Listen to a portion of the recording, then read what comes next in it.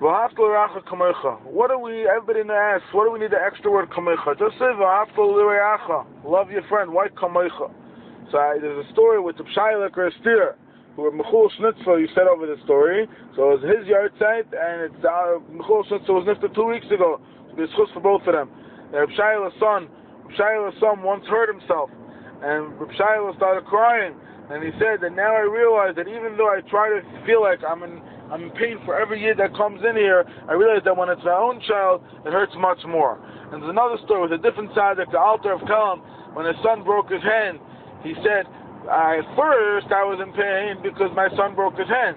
Then I got even more in pain because I realized that I only was in pain because it was my son that broke his hand. But maybe somebody else's son, I wouldn't have felt so bad. Like it was only because my son is something happened to my family, my perfect family. When we do something for somebody else, we have to tap into them. We have to be kamecha, like you. What would you feel like? Be really, really, really strip away your ego and try to bring out the true feelings of the haftarach kamecha. I once heard from the head of Chai Lifeline.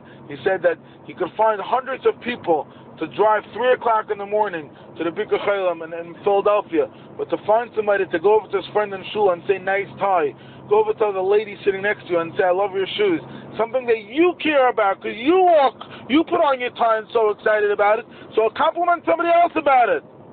Everybody, let's be mechazik on this day of Reb Shailan, really, really, really care for other people, and have a great day. L'schos B'Yamin Ben Miriam and Chaim Malka Bas Basya.